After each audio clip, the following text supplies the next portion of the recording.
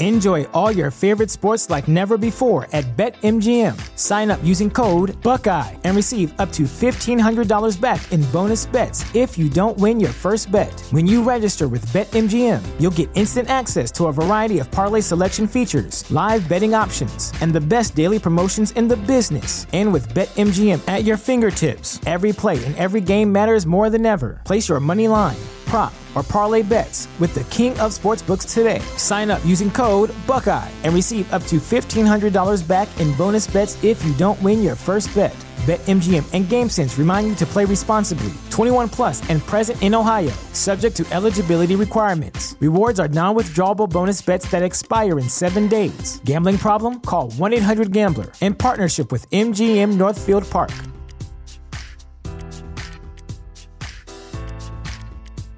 The future is a hefty responsibility and not one that we take lightly. But then taking things lightly has never been what Hefty is about. That's why we've created the Hefty Renew program that turns hard-to-recycle plastics into valuable resources like park benches and building materials. To participate, simply fill up an orange Hefty Renew bag with accepted items, tie it up, and drop it in with your regular recycling. That's it. It's that easy. It's time to rethink recycling with Renew. Particular valued resources may vary by geography. More info available at heftyrenew.com.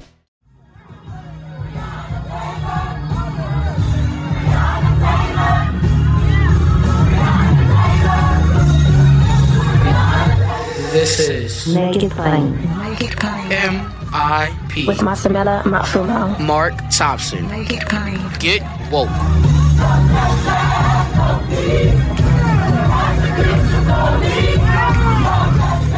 All right, ladies and gentlemen, welcome to another edition of the podcast, Make It Plain. And we are honored to have with us a very special guest in the midst of the declaration of Joe Biden being the winner of the presidential election over the weekend. I know many people were very excited about that, feeling that it was about time. We've gotten no signal as of yet that Trump is going to concede. Now, many of you have heard me talk about the judicial system in terms of who was doing the real court packing. That was Trump and McConnell.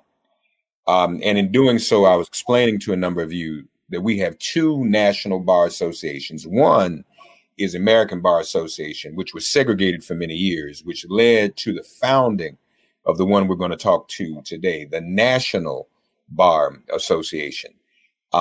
That's African-American lawyers, attorneys, and what have you.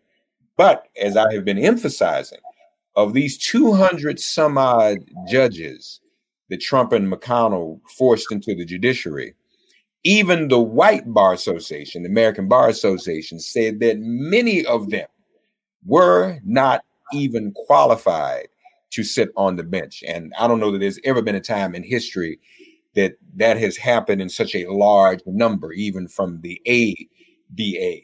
But today we're going to talk to the NBA. She is also the first woman. Kamala Harris is the first woman vice president. My guest is the first woman chair of the board of the Rainbow Push Coalition as well, a very capable and successful attorney. And we were just connecting on our Georgetown Hoya Saxa connections. I served with her brother Sid on Coach Thompson's basketball team as a manager while she was in Hoya Law School. So this is family. So that makes it even sweeter.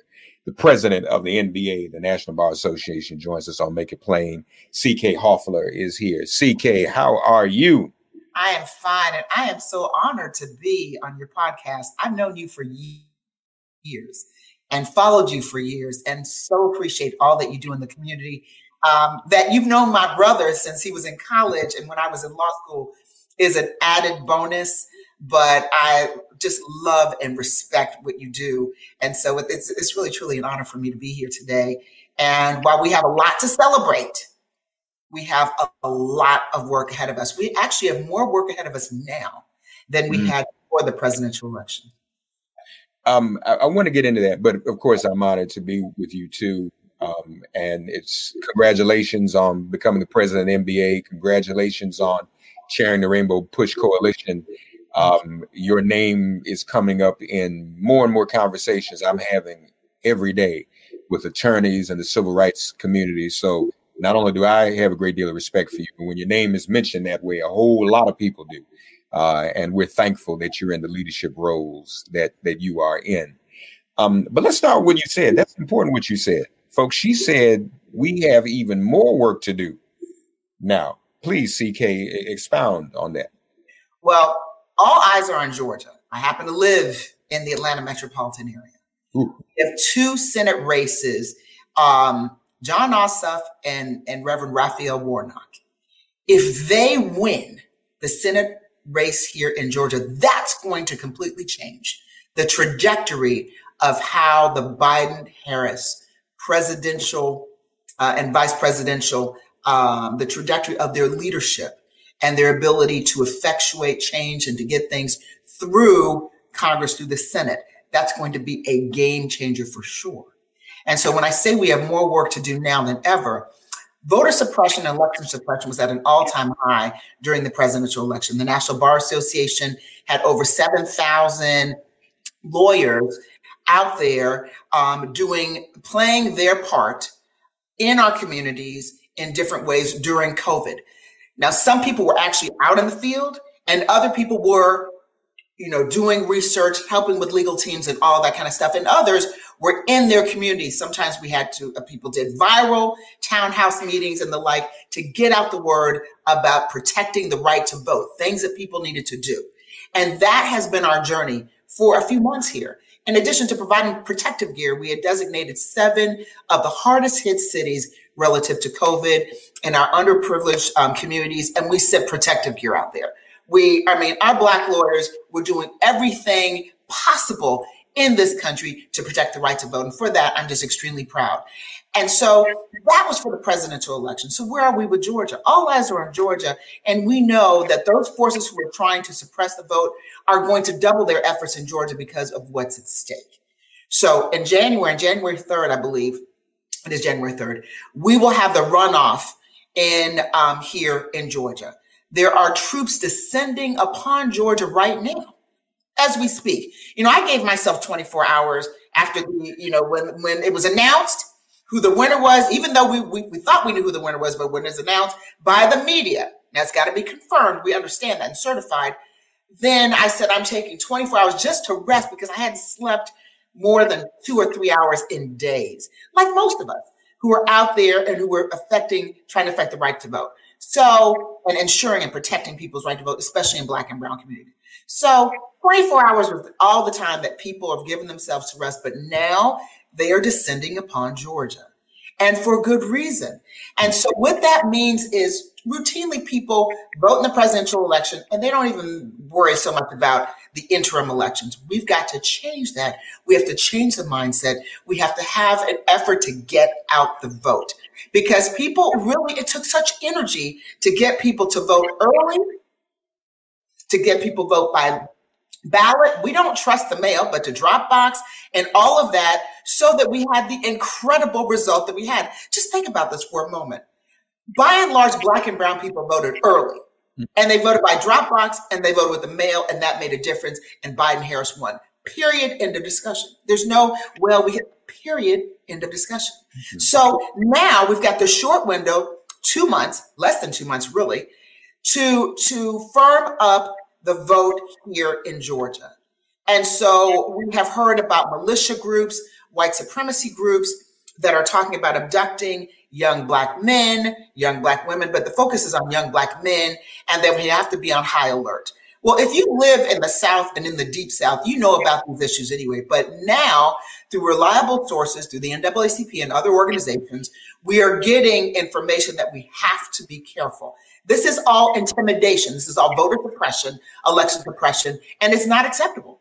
So I have sent and issued a clarion call to our over 66,000 Black lawyers that are in this country, and we will continue to do that we must continue to protect the right to vote. It's not over. It's far from being over, and this is extremely important. So that's what I mean by our work ahead of us. We can't rest on our laurels. I gave myself 24 hours because it's our entire community. It's not just the Black lawyers or the Black doctors who are on point, by the way, with COVID or political people or election people in different states.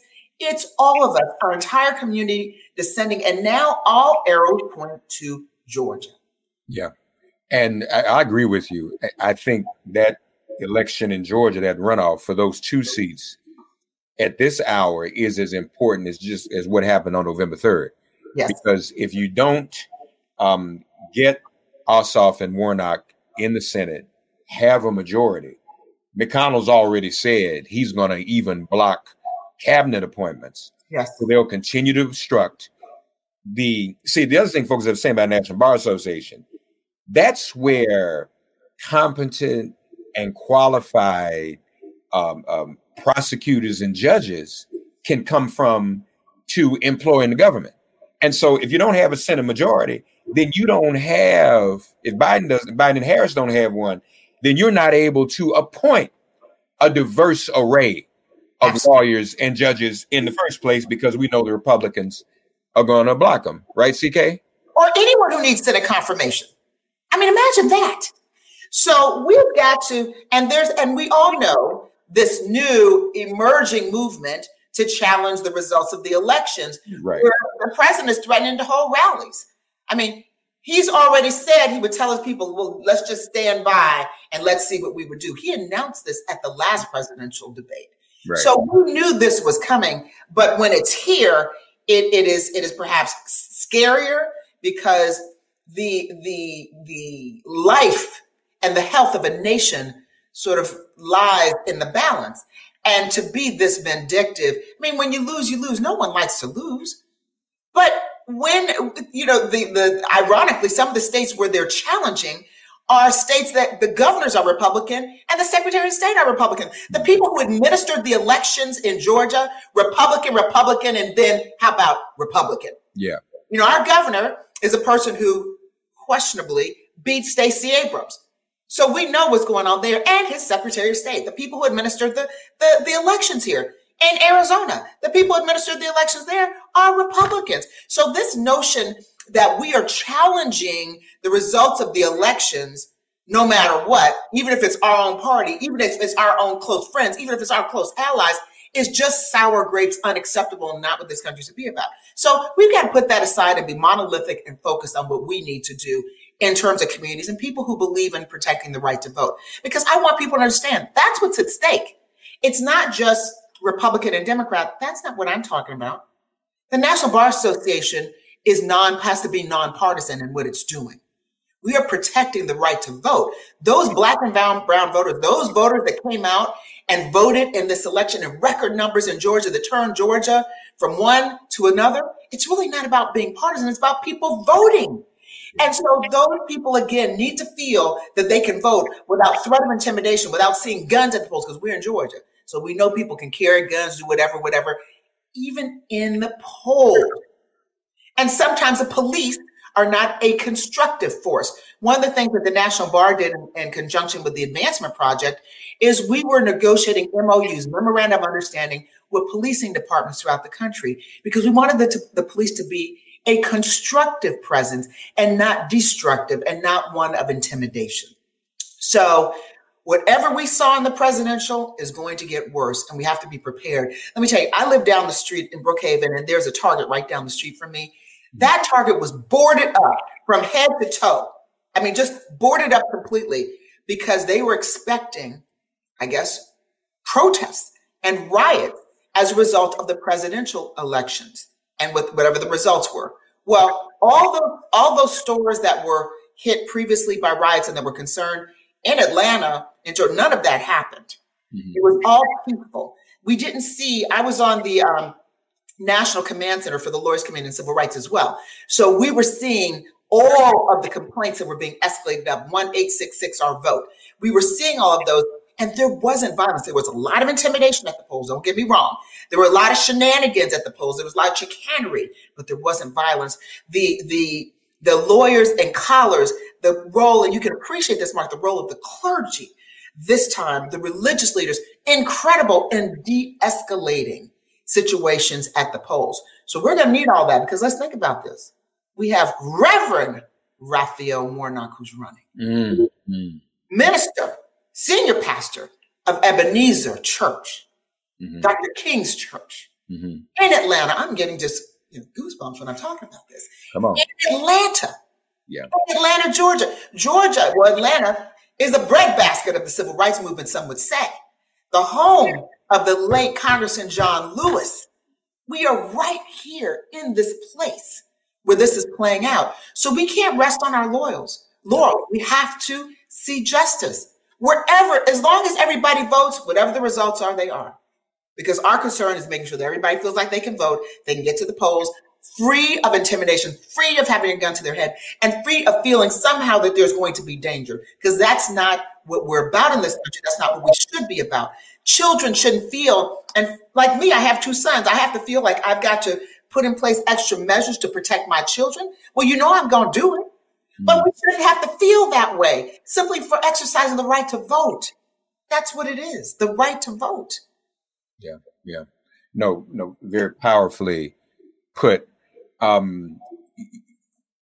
Have you, and obviously no judges have yet either, but you've seen not 1 ounce of merit in any of the suits that the Trump campaign has filed. Now, my understanding is the one they filed in Georgia was literally over 53 ballots. That's right. And in Chatham County, and a judge didn't even give that any merit, right?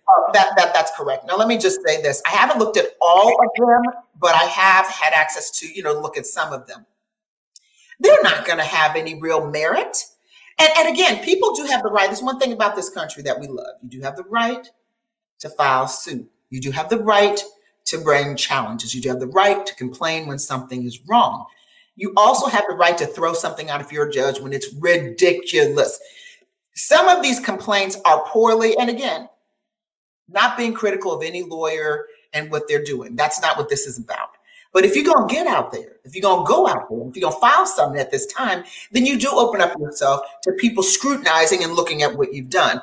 A lot of the complaints just made no sense at all. And so when you bring a complaint, there's a requirement in every state. I'm only licensed in 5 states, but I've done cases nationally. And every place I've ever been, you have to have what we call a good faith basis for bringing a claim. You can't just say, well, what happened was, I think, No, there's got to be good faith. There's got to be some form of modicum of evidence, not what you suspect, not what you speculate, not when it comes to voting, when you're making allegations of voter fraud.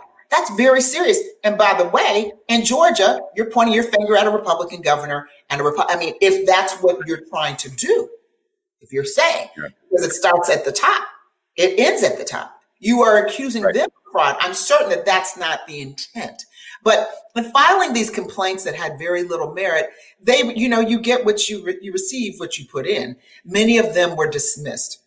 I don't believe that any of the pending lawsuits will change the outcome of the elections. That's the key.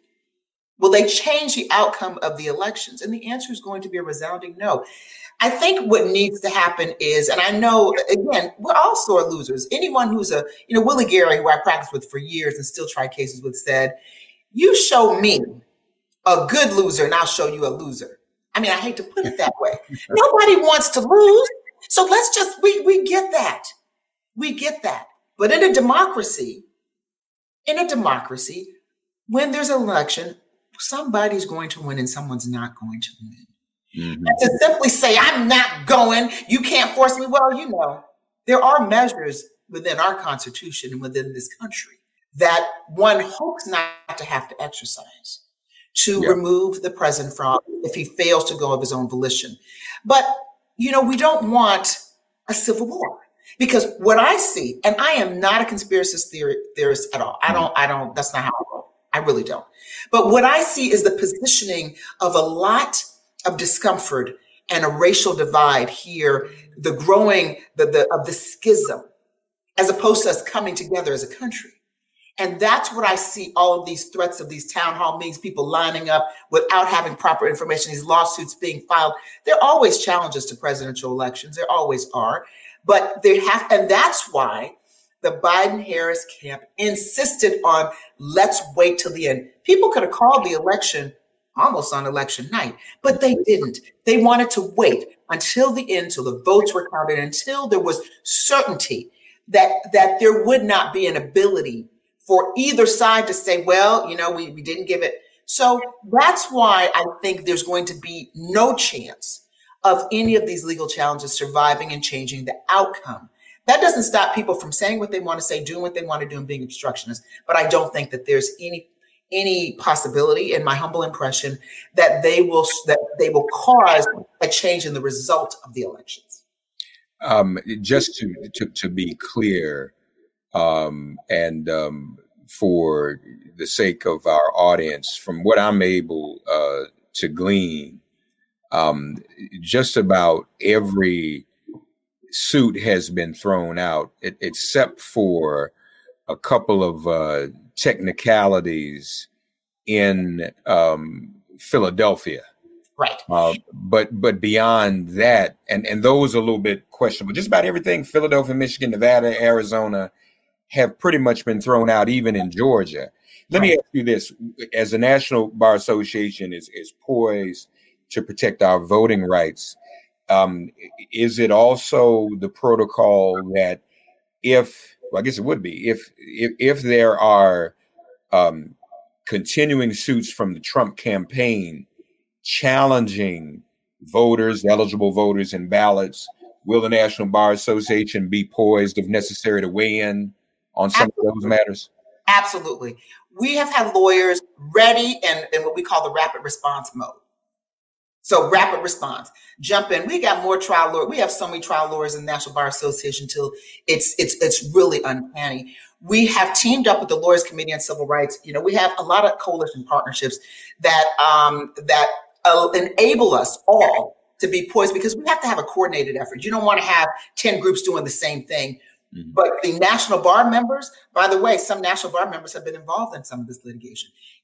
What we don't see some of the lawyers who brought successfully some of the litigation in Pennsylvania. We just saw the results. Those were Black lawyers.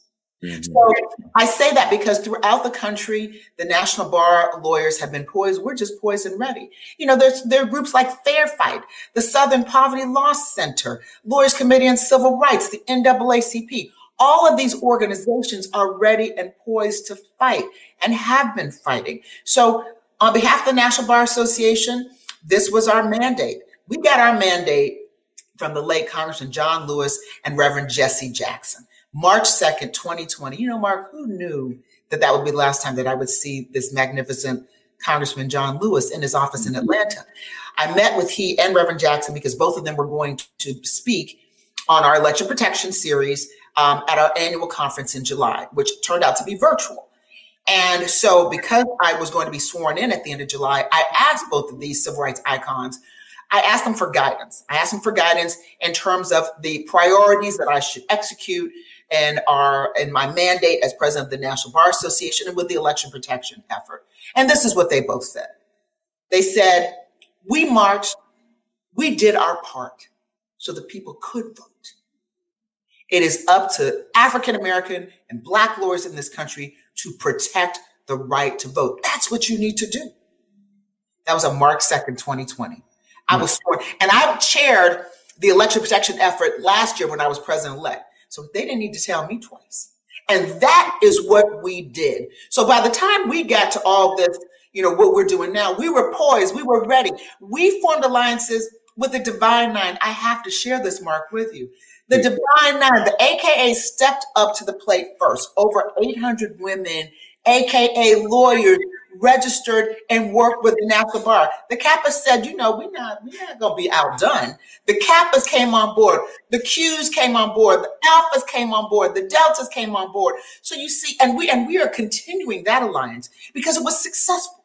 It was successful to see the Divine Nine step up. So we just believe in coalition groups. We also formed a partnership or coalition with AHA, just trial lawyers who believe in protecting the right to vote. So this was not haphazard. This was by design, our efforts. The National Bar Association has always been on point when it came to election protection. We just took it to a different level this time, broadened our coalition because the stakes were higher. In my lifetime, I never really felt like democracy was at stake as much as this election. that I never really felt that there was a need on this level for Black lawyers to step up to the plate. We've always been there, but step up, elevate our efforts, and refuse to be denied. Be there for our communities. Because there's one thing that no other profession, Mark, you know this, can do other than us. Yeah. Go into court. Let's go into court. Now, you can go pro se, but we have the ability to litigate issues, to defend issues, because that's what our license allows us to do. Yeah. Well, in terms of pro se, what's the saying? The client who represents her or himself has a fool for a client. I don't have it. Well, I choose to say, because I've seen some pro se litigants who are quite effective. Okay. Everybody has a right to have their day in court, but I think in these types of cases, we do need representation and a coordinated effort. And again, we're not fighting for something crazy. We're just fighting for people to have the right to vote. Right. Let's be able to vote. And because of Shelby County, let me just go a little deeper. Shelby County versus Holder, that 2013 decision that people just hear, folks say, yeah, Shelby, but they may not really understand the significance of Shelby. Before Shelby, the states, if they had it, there was a pre-clearance process, like when the states were doing things with the elections, because the elections before Shelby had within them measures to protect against discrimination of the processing of the elections. Why? We had the Voting Rights Act of 1965, but as you know, that wasn't enough, because there were still states that probably said, well, we don't know anything about Black people, being able to vote. Just like women had the right to vote 100 years ago, Black women didn't have the right to vote 100 years ago. Latino women didn't have the right to vote 100 years ago. So we got the right to vote 1965, and then it took other things. So what Shelby did, which was a travesty, what Shelby did, what that opinion did, it dismantled many, in pertinent part, the Civil Rights Act of 1965. Mm-hmm. You said, I'm not the Civil Rights Act. I'm sorry, the Voting Rights Act of 1965. Voting Rights Act, right, correct. I'm sorry, I said Civil Rights. I meant the Voting Rights Act. Well, you Civil Rights, Voting Rights, so similar, but it was the Voting Rights. That opinion focused on the Voting Rights Act of 1965.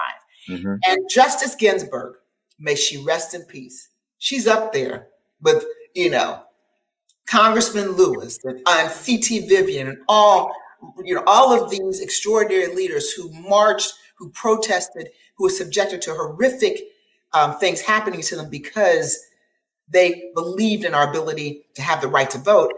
And that's why, for me, there's so much passion with our members in wanting to protect that. But that opinion dismantled that. And in her crushing dissenting opinion, Justice Ginsburg said, taking away, I'm paraphrasing, the pre-clearances that existed is like putting down your umbrella in the midst of a storm. Mm-hmm. Because you didn't get wet. Right. The pre-clearances, and let's talk about why that's important. We can trace back the election suppression that we're seeing right now to that opinion in 2013. All those polling stations that closed in our communities, all of the stuff that we're seeing, where in some states they require quadruple examples that it's you when you're voting, and all this craziness, like in North Carolina, you must have an exact signature. Whose signature is the same year after year? But in any event, all of these requirements the states are putting in place is because of the Shelby decision, where things were dismantled. Despite all of that, people came out and voted because they refused to be denied. So that momentum, that tells you the intensity and the fervor with which people were tired of what was going on. People came out and voted early voting during COVID. Yeah. I mean, Mark, during COVID. They did.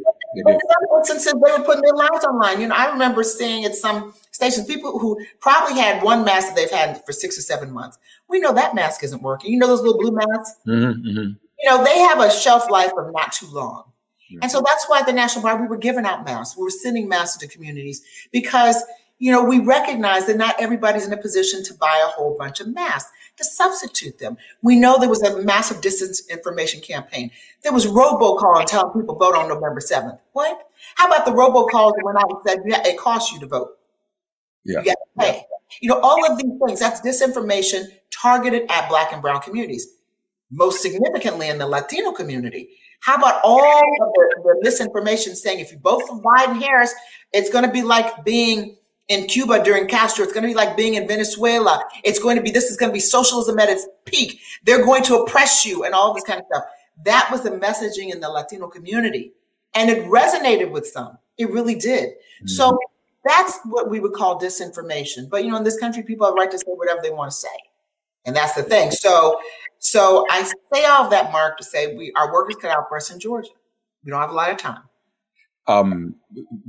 Before we wind up, do you have any thoughts or analysis on some of the legal issues Trump and his family are going to face once he leaves office? I think one of the reasons, to be honest, folk don't want to go nowhere. Mm-hmm. See, because they know if they can hang in there in that White House, they may not be prosecuted as readily. I think that's a serious fear and anxiety on his part. Do you have any thoughts about any of those cases? Cases in New York, some of the sexual assault cases. What are your thoughts? I haven't. I was saying in all candor, I haven't analyzed those cases because I don't spend a lot of time analyzing things like that pertain to the president. But I will say this: the New York Attorney General, Letitia James, yes, she doesn't play. I just will say that. There are other attorney generals who are serious. This is not play. And what has struck me consistently over the past 4 years was the audacity, to use Vice President, soon to be Kamala Harris's word, the audacity of our president to do some of the things he and his family do, some of the things he said. I've never even heard of in the history of this country where a sitting president is going to use his facilities, his personal hotels, whenever, to do official state business. Right. Just a whole host of things that he and his family members, who are his senior advisors in government, continue to do, doing business deals while in government with foreign governments. You see, these things, there are such things, I don't know, Hatch Act, I'm not certain. So I have not analyzed, Mark, all of those complaints, but I will say this. Those poised to bring those challenges are not playing, because but for the fact that we had a commander-in-chief who had the immunity temporarily while sitting in the White House. I believe if it had been anyone else, they would have proceeded quite comfortably with some of the litigation. So I do think that I'm sure they have lawyered up for that. I'm sure they have legal teams that are right now poised to defend some of that, because it's done. It's Biden Harris. Do whatever you say. January 21st, 22nd, Biden Harris going to be in the White House. Somebody's going to be escorted out. I don't know. It might be funky. It might be ugly. It might not be pleasant, but it's over. That's what's going to happen. We might have a divided country. That's unfortunate, but they're going out and Biden Harris are coming in. And then we have to rebuild our nation, the soul of our nation, and turn to each other. Because see, right now, if you're in a state like Georgia, you're looking over your shoulder. You don't know who's what because of the climate that it has created. Runoffs. So, and a lot of people in other places are looking over their shoulders and not knowing what's what. But we have to heal and turn to each other at some point, because this is one country, and it shouldn't turn on. We've just gotten to a point where we are now engaged in things that I think are not healthy and constructive. I think about my children. I don't know if you have kids, but we are equipped to handle issues because I've been a lawyer for 33 years. I'm equipped to handle issues. I've lived, I've made mistakes, I've done things. I've been a trial lawyer for a long time. I practiced with some of the best lawyers in the world. I've had the pleasure of working with Reverend Jesse Jackson for 32 of my 33 years. I had so many blessings. I'm equipped. And it's tough for all of us. But my children, 16 and 18 years old, they are not equipped. Right. And when they step out the door, they already have a target on their back. See, they're not equipped for what is happening right now in Georgia. Nobody's equipped, but our children are the least equipped to deal with that. My sons were stopped by the police about a month and a half ago, yes, while they were driving to school. They were they're doing virtual learning, but they play varsity football, so they were going to practice. For no reason, they were stopped by the police. They were driving my vehicle, which is like, some kind of high-end, maybe something, sports utility. And they were stopped by the police. And when I tell you I had my phone and I felt the worst 3 minutes of my life, because both my sons, I only have 2 children, were in the car, both of them. And we talked in family. So your friend Sid, he has 2 sons too. We talked about this because what could have happened. In my heart, I just prayed. I said, God, don't let this be my narrative, please. Let my children survive. But I can tell you at that moment, I felt that there was probably a 50% chance that they would not survive that unscathed. And so when I tell you there's so much at stake and so much that we have to rebuild, we have got to rebuild. We have got to have policing reform in this country. How about let's just have a cure for COVID, killing, destroying our communities. Yeah. So there's a lot of work to do. But thank God, praise God that your sons were okay. So they weren't charged with anything. They were just stopped. Stop. I don't know if it was stopped while driving black. I don't know what. If they were in a vehicle that often is a victim of, theft in urban areas. I don't know if they saw 2 black boys, because, they're just 2 black boys driving a car, driving a Ford vehicle. But the thing is that we've always taught them, everybody talks about the talk. It's not the talk, it's everyday living. It's not like one talk, it's everyday living. Yeah. And we must talk to our men, young men and women. They've been hearing this since they were 5 or 4 before they could even properly compose a sentence. Because everybody's had that talk in our family, your family, because that's part of living if you're Black in America. But when it happens to you, and in a snap second, your family could be just destroyed, because that's what it was.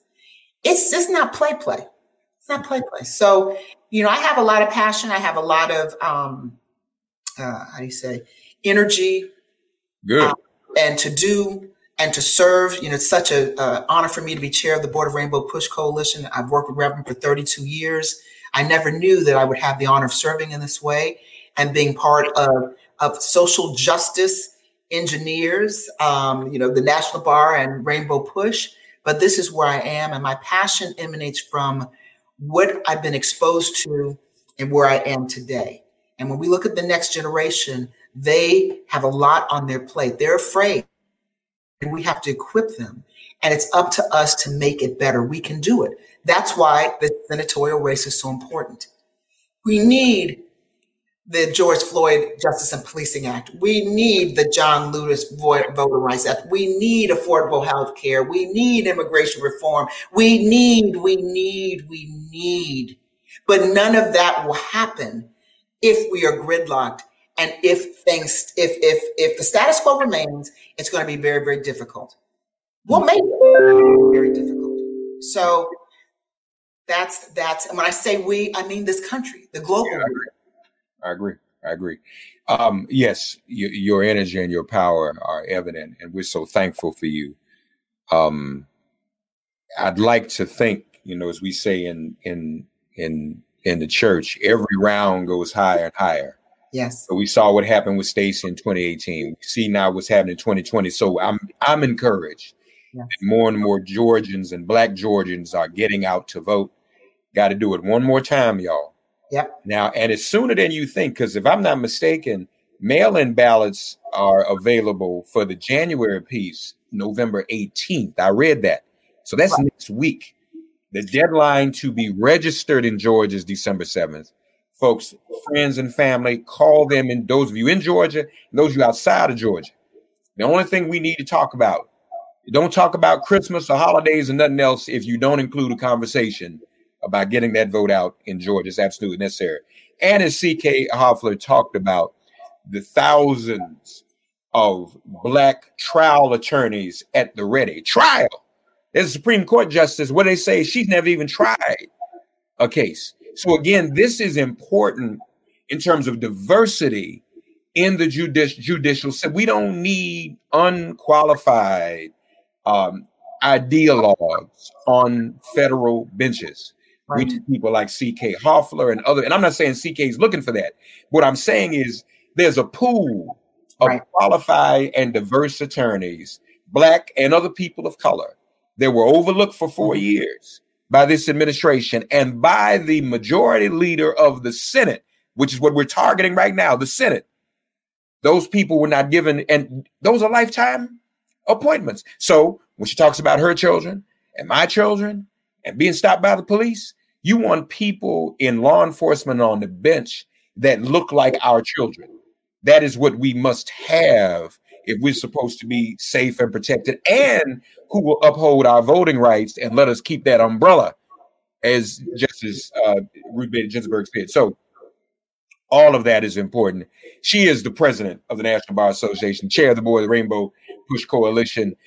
So we know two of our legacy organizations are in very good hands with my guest, and so glad to have her, President C.K. Hoffler. C.K., thank you so much for joining us here on Make It Plain. Thank you. Mark, can I just leave you with one expression? Please. I love the Portuguese expression. And as you know, in some of the countries in Africa, Portuguese countries, they decolonized, and meaning they were under the rule of the colonial powers. And so when they were decolonizing in the 60s and 70s, there was an expression in Portuguese that came out of it, and it's as follows. A luta continua. Vitória é certa. Let me repeat it. A luta continua. Vitória é certa. What does that mean? The struggle continues. So we are in the struggle. We're in it. That's the first part. The second part is so critical. Vitória é certa. Victory is certain. That's right. Our revolutionary sister. Well, you know, just a little something. We. I just leave it at that. Those who don't know, find out. But that's where we are. Yeah, no, I love it. I love it. Queen and President C.K. Hoffler of the National Bar Association, chair of the board of the Rainbow Push Coalition. C.K., thank you so much. Thank you. Take care. Thanks for getting woke and listening to Make It Plain. Please remember to listen, like, subscribe, and wherever you get your podcasts, please give the show a 5-star rating. And please do spread the word. Let's all continue to pray for each other during this pandemic and this police-demic. If all hearts and minds are clear, it has been made plain.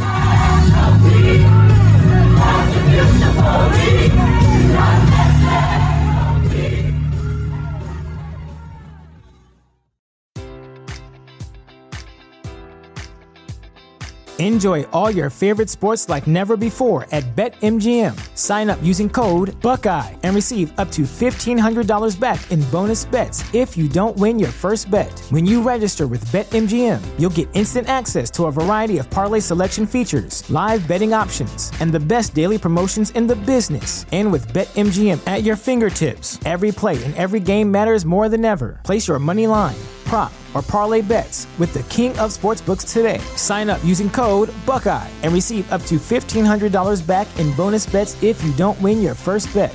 BetMGM and GameSense remind you to play responsibly. 21 plus and present in Ohio, subject to eligibility requirements. Rewards are non-withdrawable bonus bets that expire in 7 days. Gambling problem? Call 1-800-GAMBLER in partnership with MGM Northfield Park.